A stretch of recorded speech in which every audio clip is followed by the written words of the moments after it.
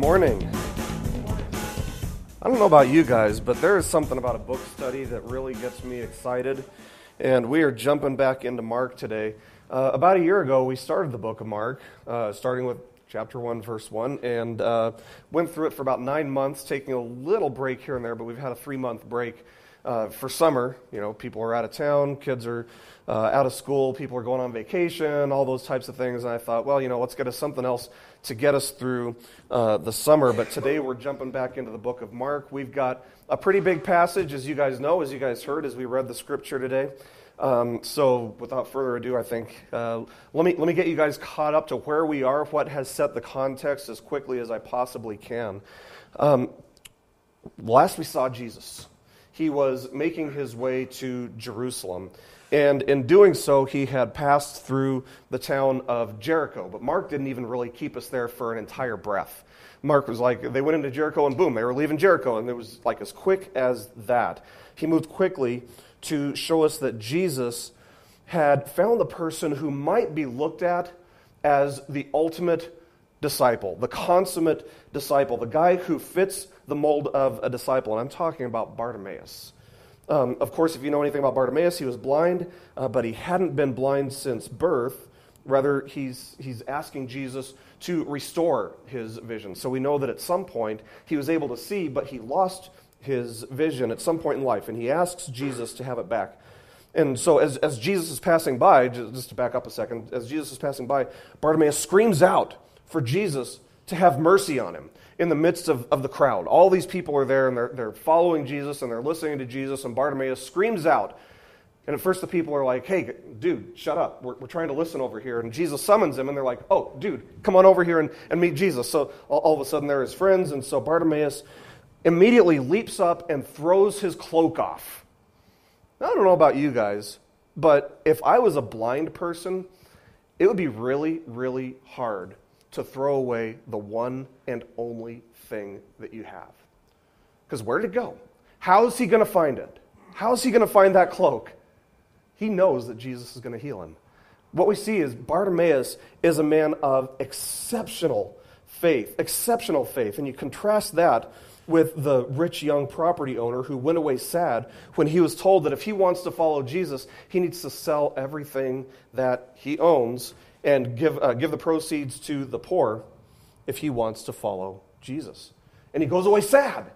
Bartimaeus, when he's given the opportunity to throw everything away, he does it. He doesn't even need to be asked. He just does it out of this great faith. And so as this part of the story concluded, the people were praising God for the miracle of Bartimaeus receiving his sight as he followed Jesus on the way to Jerusalem.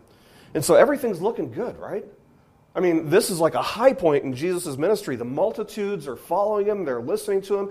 Jesus has just found this guy who is like the consummate disciple. Everything is looking great. And Jesus is heading to Jerusalem, where there's going to be a crowd of people awaiting him.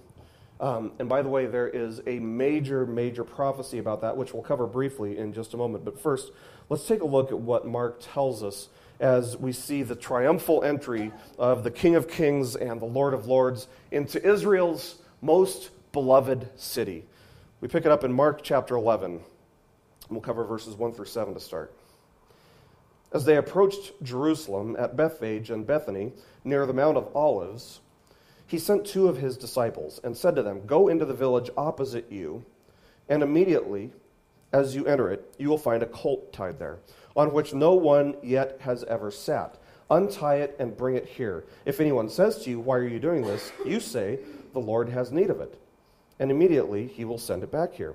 They went away and found a colt tied at the door outside in the street, and they untied it. Some of the bystanders were saying to them, "What are you doing, untying the colt?" They spoke to them just as Jesus had told them, and they gave them permission. They brought the colt to Jesus and put their coats on it, and he sat on it. Now, without going into too many details just yet, it's important that we make note of the 3 places that Mark is telling us that Jesus is going into, because there are more towns there than just Jerusalem, Bethphage, and Bethany. There are a lot of towns and villages surrounding Jerusalem, but there must be something significant about these three locations if Mark is going to tell us. And we're going to see what those reasons are before we're finished with this study today, this portion of Mark's book. Now, while there aren't a lot of details or background information provided for us here about exactly how this was all set up, it's pretty obvious, at least to me it seems obvious, that the owner of this colt was expecting someone to show up to take the colt. So Jesus sends two of his disciples to retrieve the colt. And just as a side note, by the way, why did he send two? This is a one-person job. This is something that one person could very easily do, but Jesus sends two of them. Why do you think he did that? I'd say, I think it's probably a way of showing us that the kingdom of God is never meant to be experienced in isolation or in a vacuum. It's meant to be experienced in the context of a community, even if that's just one other person that's holding you accountable. Just one other person. The kingdom of God is meant to be experienced as a community. Now, we should recognize the fact that Jesus, riding into the city of Jerusalem, the religious capital of Israel, is the fulfillment of a very specific prophecy. Zechariah chapter 9, verse 9 says, "Rejoice greatly, O daughter of Zion. Shout in triumph, O daughter of Jerusalem. Behold, your king is coming to you. He is just and endowed with salvation, humble and mounted on a donkey, even on a colt, the foal of a donkey." So this is the fulfillment of a very specific prophecy. This has to happen. And so it's happening. It's got to happen. But we should also note that Jesus made a very specific clarification when he asked for this colt. It's got to be a colt upon which nobody has ever ridden before. Nobody has ever sat on this colt. Why is that significant? I'd say that there are at least two reasons. First, it's significant because a colt that has never had anyone on their back, a colt that's never had any kind of training in terms of carrying or transporting people, is going to be a little bit wild. And there's a really good chance that they're going to buck off the first person or the first thing that gets put on their back. So the fact that Jesus is able to sit on this donkey, this colt, without it bucking him off, is something of a miracle. I mean, it could happen, but the fact that this thing is under control shows that Jesus has control when he wants to have control. But most importantly, I think the reason that it has to be a colt that nobody has ever sat on before is because only an animal that has not been used for ordinary purposes is suitable for divine and sacred purposes. Only an animal that's not been used for ordinary purposes is suitable for sacred purposes. And this is moving toward an extremely sacred moment. And thus, only an unused, untrained colt was appropriate for the moment, or for the occasion. So let's continue. Verses 8 to 10. "And many spread their coats in the road, and others spread leafy branches which they had cut from the fields. Those who went in front and those who followed were shouting, 'Hosanna! Blessed is he who comes in the name of the Lord. Blessed is the coming kingdom of our father David. Hosanna in the highest.'" Obviously, these people are seeing this as a fulfillment of the Davidic covenant. We'll get into that another time, but they see this as the fulfillment of a promise that God had made to David a long, long time ago. But what we see here is that there are multitudes of people waiting for Jesus, waiting for this moment, waiting for his arrival outside of the city of Jerusalem. Because this is a really, really significant day. It's a very special day. This is the fulfillment of another very specific, I'd say more impressive prophecy. Possibly, this is the greatest fulfillment in all of Scripture, of any prophecy. This one is incredibly precise. Let me explain to you guys precision. If I tell you guys that I'm going to drop this pen onto this desk, how many of you guys would be impressed if I did it? You wouldn't be, right? Okay, so let's say I'm standing on the roof, and I say I'm going to drop this pen on this desk. How many of you guys would be impressed? Okay, how about if I am 3 or 4 miles up in the sky, and I say I'm going to drop this pen on this desk?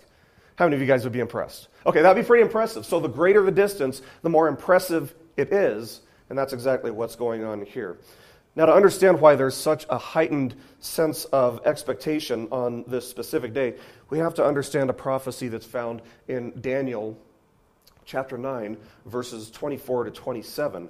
And this is something that happened about 500 years prior to this very day, prior to this scene that we're looking at today, when an angel, Gabriel, had come to Daniel and told him that God had determined a specific amount of time, 70 weeks, and if you do the math, 70 weeks is actually, each week is 7 years, so it actually comes out to be 490 years.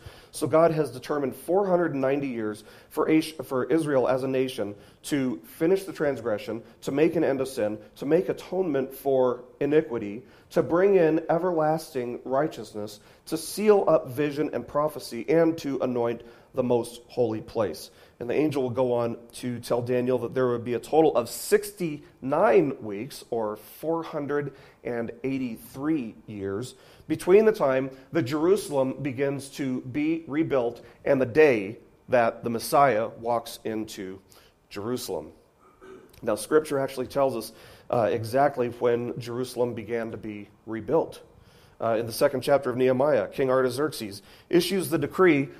Unbeknownst to him, he issues the decree and sets the prophecy timer in motion. He sets the decree. He says, Nehemiah, go ahead and go to Jerusalem and start rebuilding it. Start rebuilding it. And so the countdown clock was set into motion. And so 483 years exactly to that day, the Messiah is supposed to walk into Jerusalem.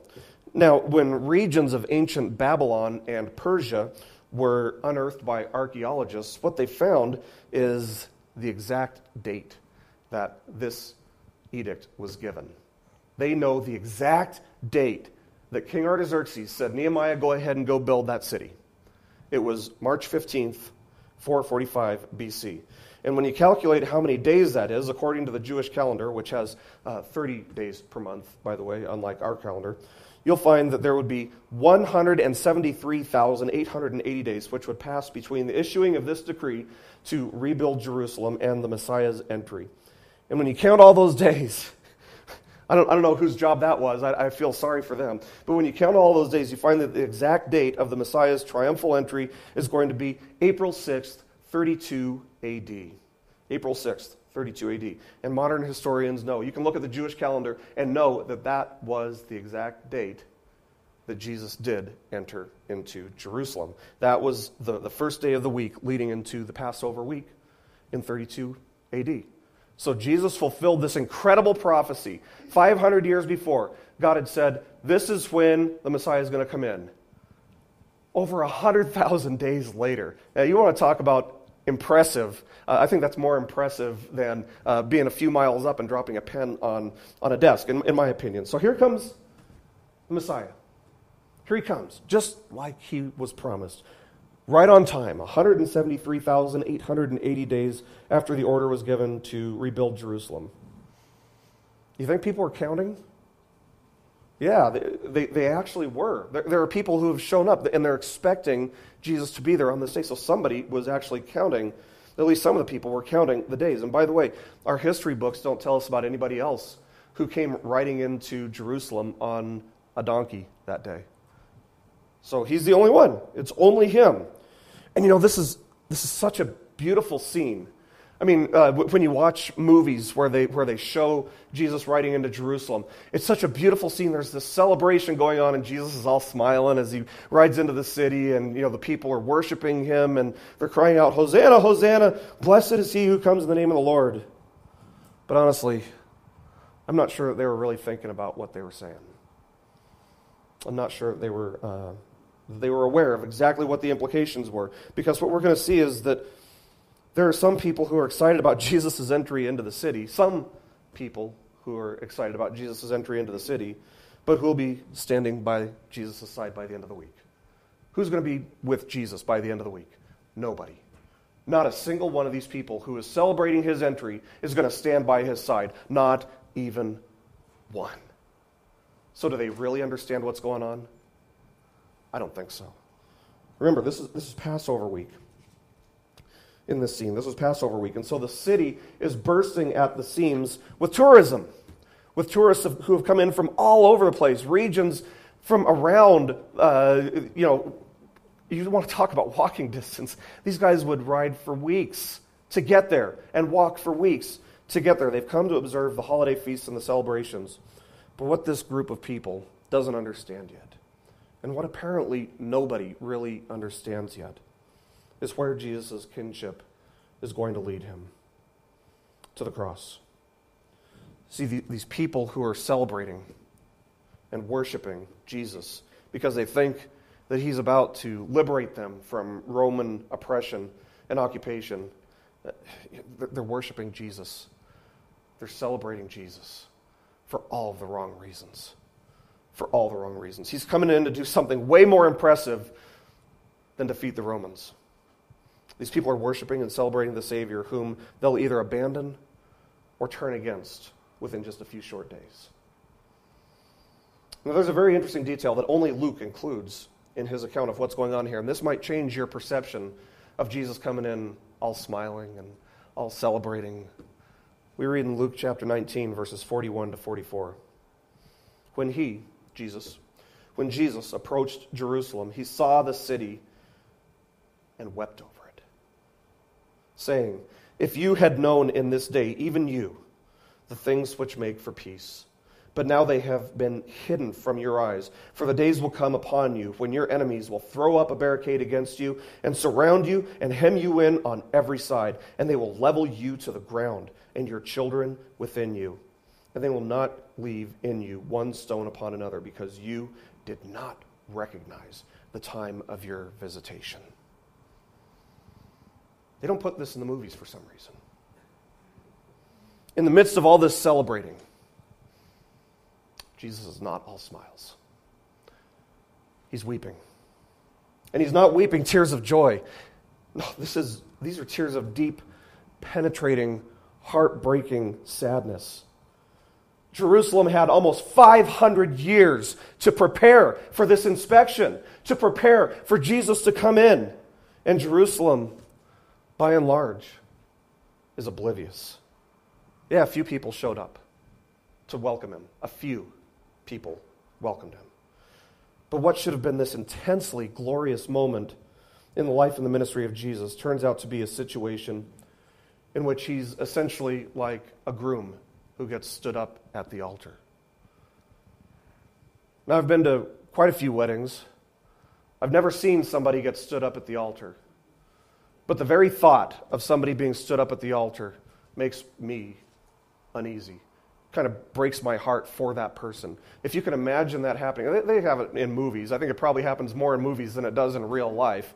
But there was the case of the woman a few years ago who just up and disappeared, and people were saying, "Oh, where is she?" Well, she had decided she didn't want to get married after all. So here's Jesus, like a groom who's been stood up at the altar, and his response is not smiles, and his response is not just to weep, but to prophesy over the city. He foretells of the day when Jerusalem's enemies will trample the city of Jerusalem, which of course came to pass just less than 40 years after this very day, when the Roman Empire came in, and in an attempt to gather all of the gold from within the city, they were instructed to pry apart every stone within the city. The prophecy was fulfilled. Now, I think, by the way, I think it's important that we note that Jesus does not cause Jerusalem to be trampled. He's not punishing Jerusalem by saying, "Well, I'm going to send your enemies in to get you guys for this." Rather, what we need to understand is that because Jerusalem has rejected God's only begotten Son, God now will remove his hedge of protection from around the city of Jerusalem, and they will be trampled.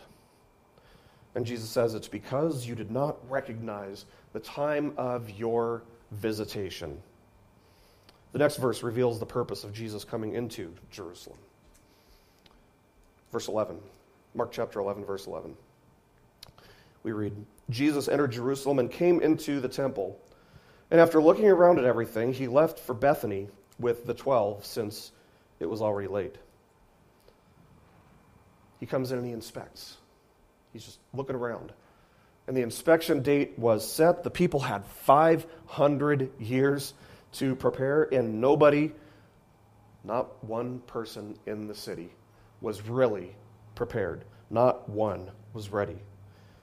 This triumphal scene takes place outside of the city gates, but within the city, man, it is just business as usual.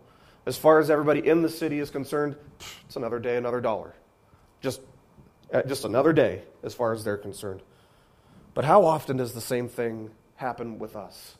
You know, Jesus told his followers, I will be with you always, even until the end of the age.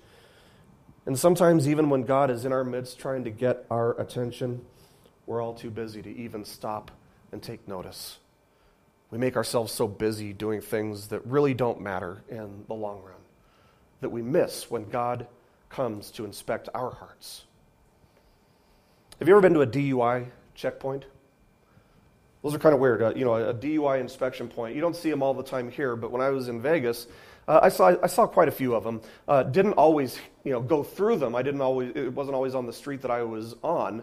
More often it was streets that I could have turned onto, because they try to make it very unpredictable. They put it in a place where you don't really predict it. If you were to turn, boom, you'd be right there. So I've been caught in 2 DUI checkpoints, and by the way, I passed with flying colors. Thank you very much. No problems there. But yeah, it's amazing what a surprise they are. You never expect them. But I guess that's the point. You're not supposed to expect it. They've got guys who are looking out for people who see the DUI checkpoint and turn around to go a different way, and they've got guys who are ready to go after those people. But the whole point is that you have to be prepared. You should always be prepared when you're driving for a DUI inspection point. And you know what? That's the way we should live our lives as well. That's the way we should live our lives as well. Prepared for God's inspection points, because we don't know when they're coming. All of us are going to have to give an account for our entire lives to God someday, and we don't know exactly when that is. Somebody in the distance could shoot a gun, and it could come through these walls, and it could kill me in 3 minutes. I better be ready, because we don't know when we're going. That's the point. You don't know when it's coming, so be ready. But here's Jerusalem. They should have been ready. Well, it's late. Mark tells us that it's late, and Jesus is angry. Jesus is brokenhearted. He's hurt. And so Mark tells us that he leaves for Bethany. Now, what's the significance of Bethany? Why does Mark tell us about Bethany? I'm not exactly sure why Mark tells us about Bethany, because he doesn't tell us what happens in Bethany, but we do know that Jesus has some friends in Bethany. That's where Mary and Martha live. And John tells us that Jesus visits them on his last week leading up to his crucifixion. It's also where Lazarus lived while he was alive. And it's in Bethany that Jesus performs the final miracle of his ministry before the crucifixion against the final enemy, death. So when he comes to Bethany, we know that Mary and Martha tell Jesus that Lazarus has died, and so Jesus goes to the tomb site and he calls out, "Lazarus, come forth!" And every time I read that, I'm reminded of what a famous commentator said. He said, it's a good thing that he said Lazarus, that he was specific and said Lazarus, because if he didn't, you'd have a zombie apocalypse.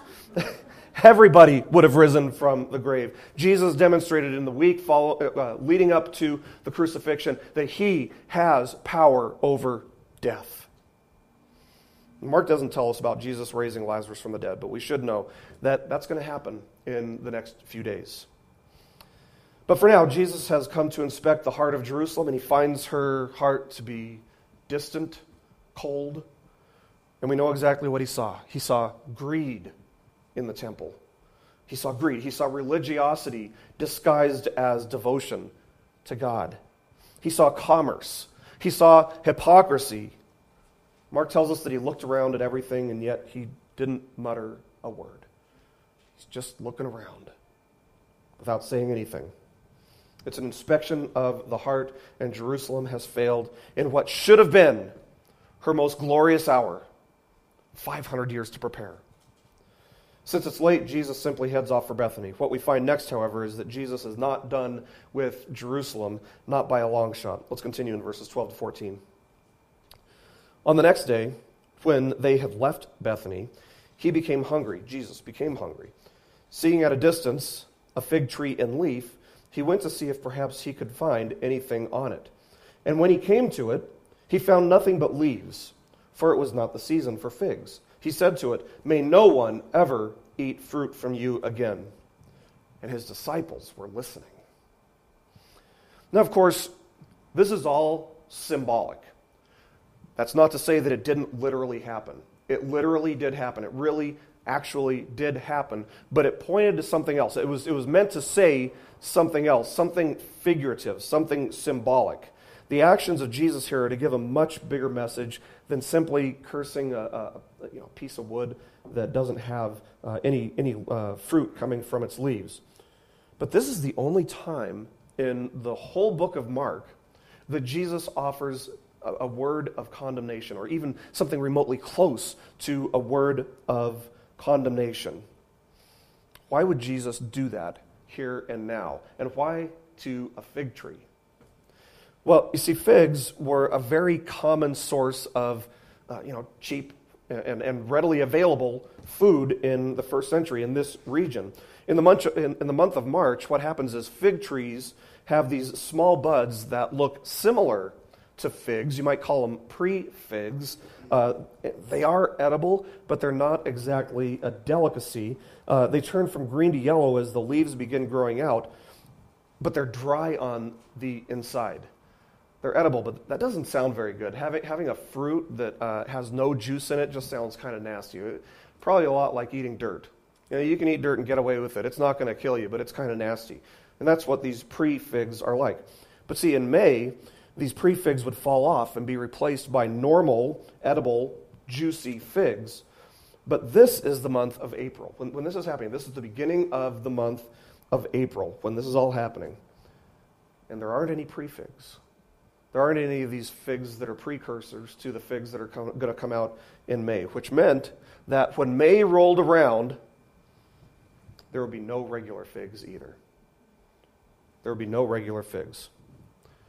No fruit is on the way. How much does that sound like Jerusalem? How much does that sound like Jerusalem? It sounds like it's time to be showing some fruit. And from a distance, it looks like, wow, they should have a lot of fruit. But upon inspection, upon closer inspection, upon looking at the heart, nothing. Nothing. No fruit. And it's not only obvious that there's no fruit in Jerusalem, but there's no indication that there's any on the way either. In fact, it's obvious that there's going to be none. There's not going to be any. See, Jesus didn't curse the fig tree because he was hungry and irritable because he wasn't able to get some food from it. That's not why Jesus cursed the fig tree. Instead, we need to understand this as a parable that gets acted out. It's symbolic. The irony here is that, remember, this is near the region of Bethphage. And the irony is because the name Bethphage literally means the house of green figs, the house of unripe figs. And it's ironic that in a region known for its green figs, figs that nobody can eat, Jesus finds none on this tree. It's like calling a building a church, and yet, upon inspection, you would expect to find devotion to God inside, but instead what you find is devotion to man. You find a really expensive setup. You find that this church is doing all kinds of things that make church really, really fun, but they're not teaching the message of faith faithfully. They're not doing what a church is supposed to be doing. Their praises are nothing more than lip service. And where's the fruit in a church like that? My first guess would be behind the pulpit. But that's just me. In a place that fits that description, my first guess would be, look behind the pulpit, because something isn't going right there. Something isn't quite right. So here's this fig tree that looks like it's healthy. But upon closer inspection, it was not healthy. It was anything but healthy. And of course, the fig tree symbolizes Jerusalem and all of Israel. And we know that because of what comes next, verses 15 and 16. Then they came to Jerusalem, and he entered the temple and began to drive out those who were buying and selling in the temple, and overturned the tables of the money changers and the seats of those who were selling doves. And he would not permit anyone to carry merchandise through the temple. We need to understand that this is not the first time this has happened. This isn't the first time that Jesus has come in and cleared out the temple. John tells us that Jesus also cleared out the temple at the beginning of his ministry, which was approximately 3 years earlier. But they didn't learn anything the first time, and so here's Jesus cleaning it out again, doing the same thing again. And what we see is that once again, just like they had 3 years ago, they have commercialized, they have corrupted the whole process, this whole process of sacrifice. See, tourists were in town buying animals to sacrifice, thinking that their animals were going to get them straight with God, thinking that killing these animals were going to get them straight with God, at least until the next year, when they could come back and do it all again. And the locals were just taking advantage of a need, of a want. The locals are stocked up with all kinds of animals. They're charging exorbitant amounts of money as a way of profiting from these animals. The money changers are making a ton of money in exchanging money because it has to be local currency. And so they've got these prices that are outrageous. And what's happening is there are all these people who are profiting off of the system that God put into place. And Jesus drives them all out of the temple. That's the first thing he did. And usually that's the thing that people remember that Jesus did. But then he does something that's even bigger and more significant than clearing out the temple. Jesus is about to do something that is way bigger than clearing out the temple. And this is something that people tend to forget. He won't permit anyone to carry merchandise through the temple.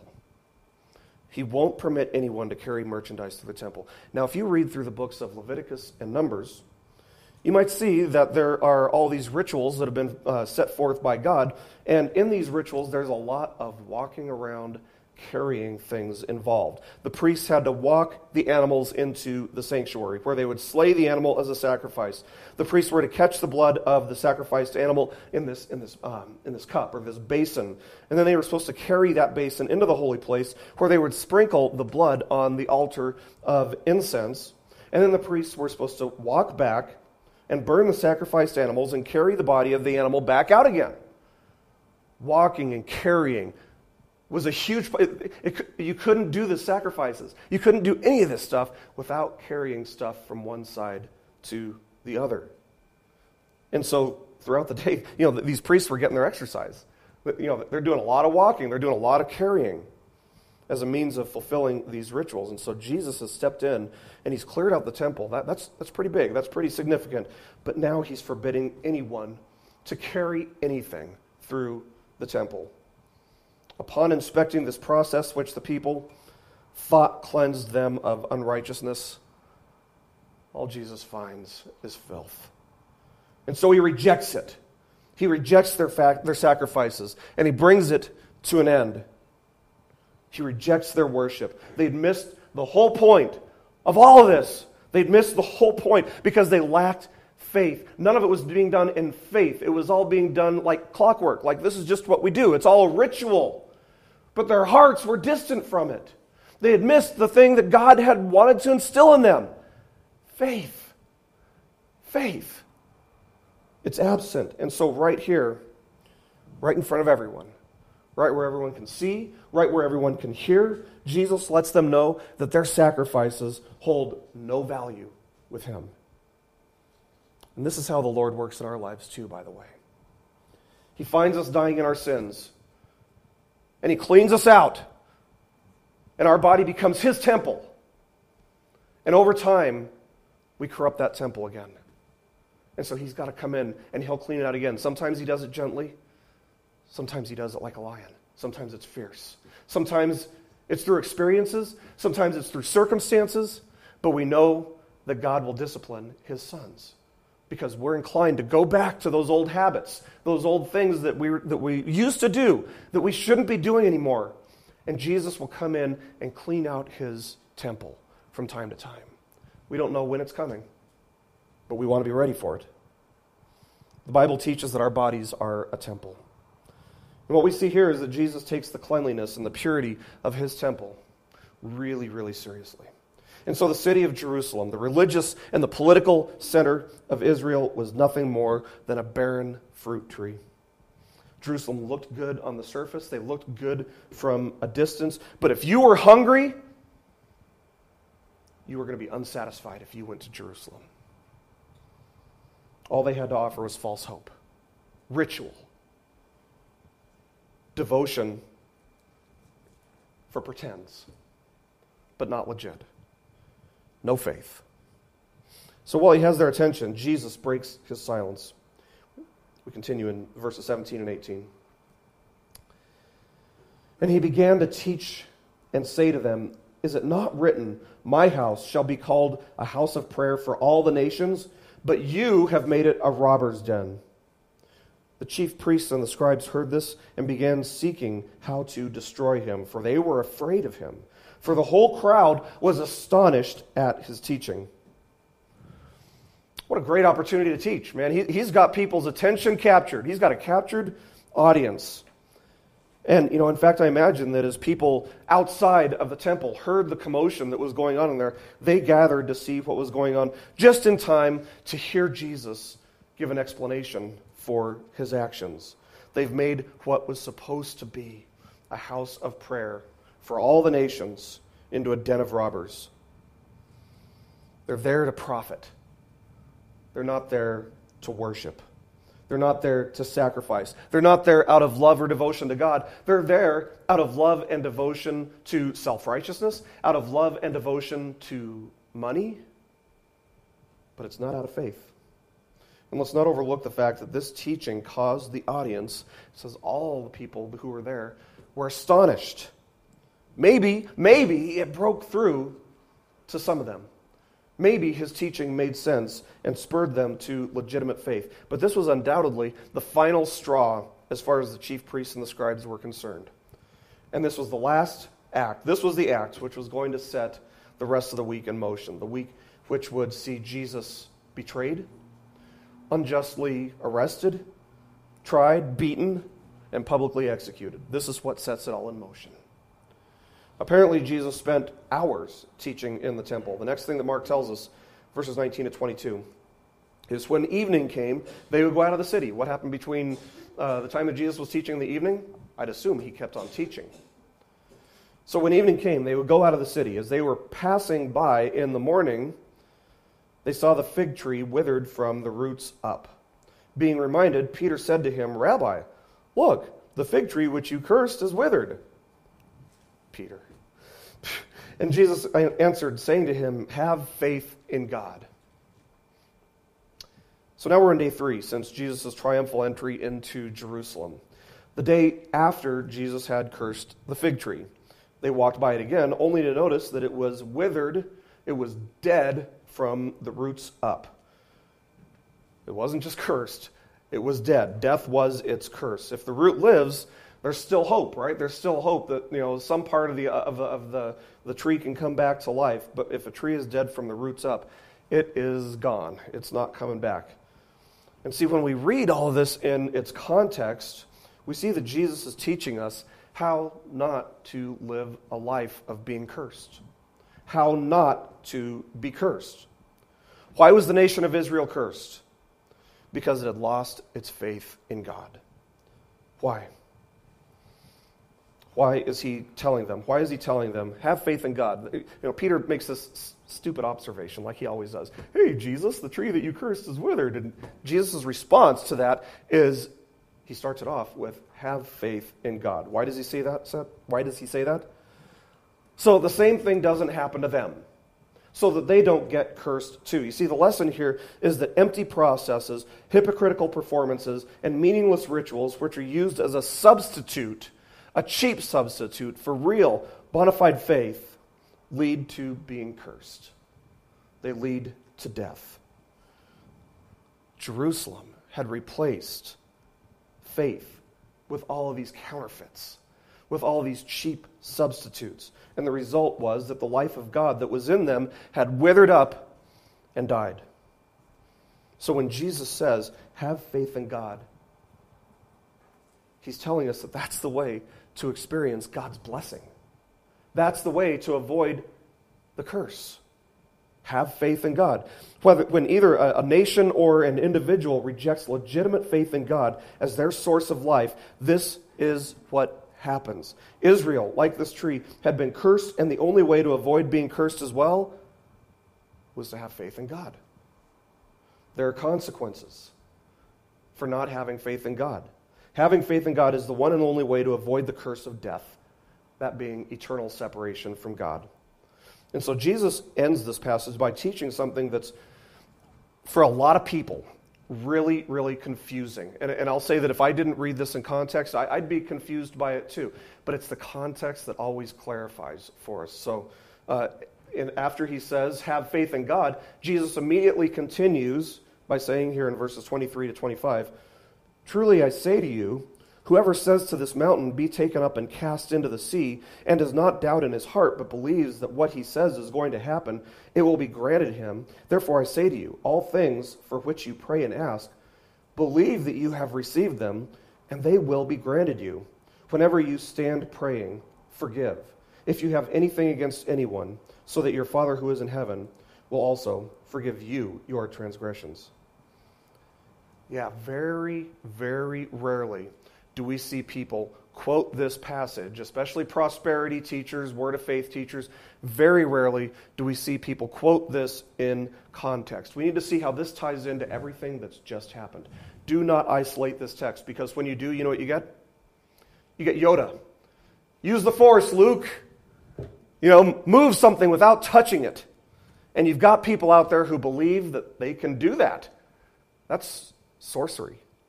That's witchcraft.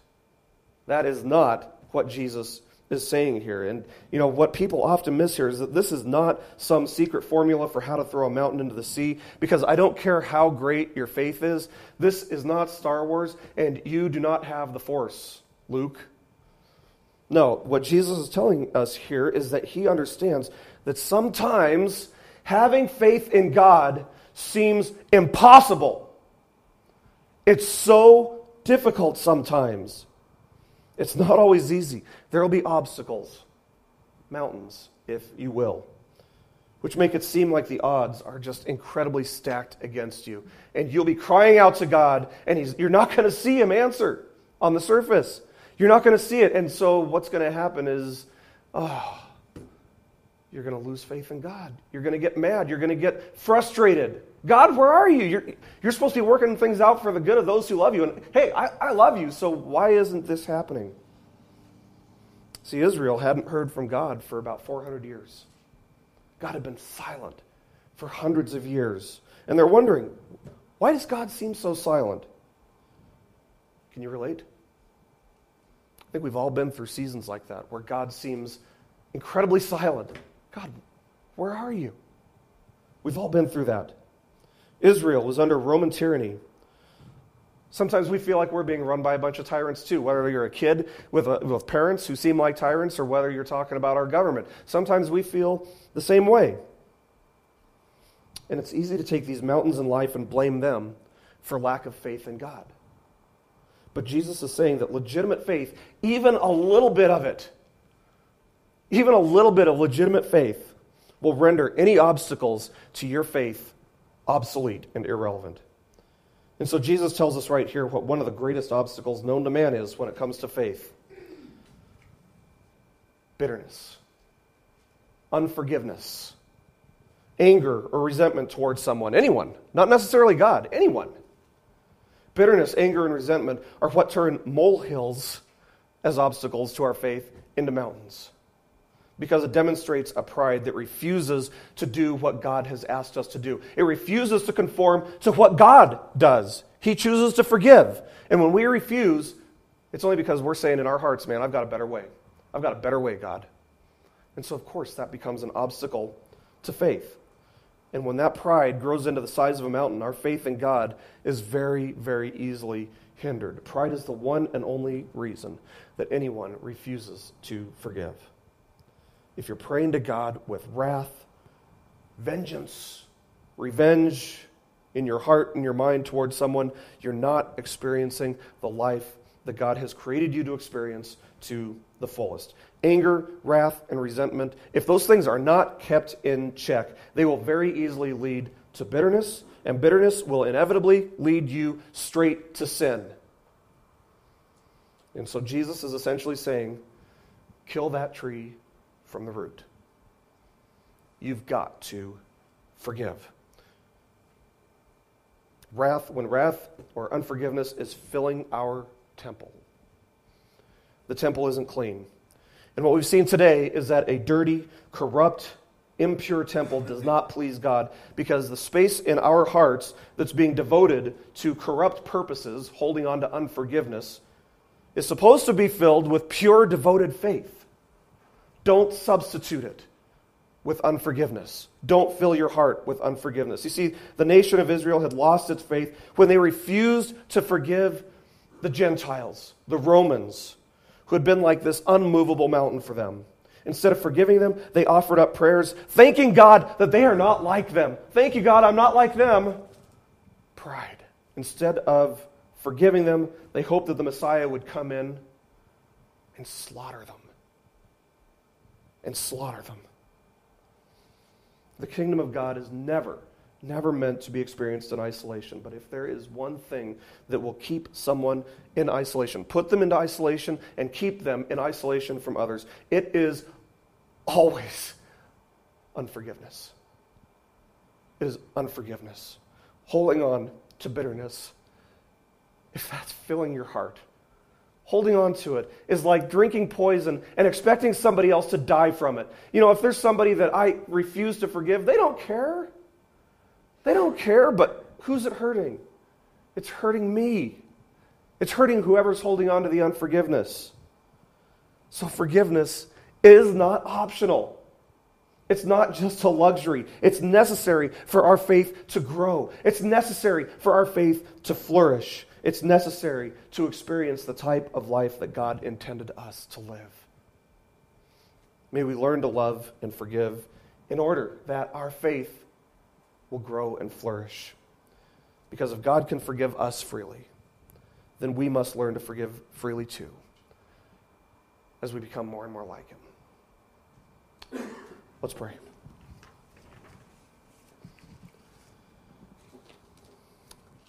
God, we just confess in our hearts that without your love, without your grace, we would be filthy on the inside. No matter how good we look on the outside, your word reveals that there would be nothing but filth in us. And it's only because of the work of your Son that He came in and cleaned out the temples in us, that we're presentable to you. And so we thank you for that grace. We thank you for your mercy. Lord, how deeply your words can penetrate our hearts. God, your ways are better than our ways. You know better than we know. And so, Lord, if there's anybody in our hearts right now that we're struggling to forgive, I pray, Lord, that you would help us to release those people, knowing that it's not hurting that other person as much as it's hurting us. Your plan, Lord, is for us to live a life of blessing, not being cursed. Lord, sometimes we hold on to the curse when we refuse to forgive. And so I pray, Lord, that you would help us to forgive freely as you forgive freely. Thank you for your word. May it continue to transform us in our walk with you.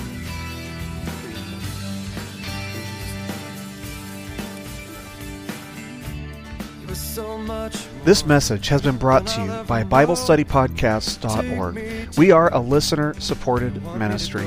If this is your first time listening to us, we thank you so much for joining us, and we ask nothing further from you. But if this is a ministry that you rely on for regular spiritual teaching, we do depend on your financial support to keep us going and growing. If you'd like to make a donation to BibleStudyPodcasts.org to keep us going and reaching thousands of people around the world, you can go to our website, BibleStudyPodcasts.org, and you can make a donation on the right-hand side by clicking on the support box. Again, we do rely on your support, and we thank you so much for your financial participation in this ministry, which enables us to continue in our mission of teaching timeless truths in these truthless times. God bless you. Thank you so much for listening today, and keep growing closer to Jesus. Take me deeper.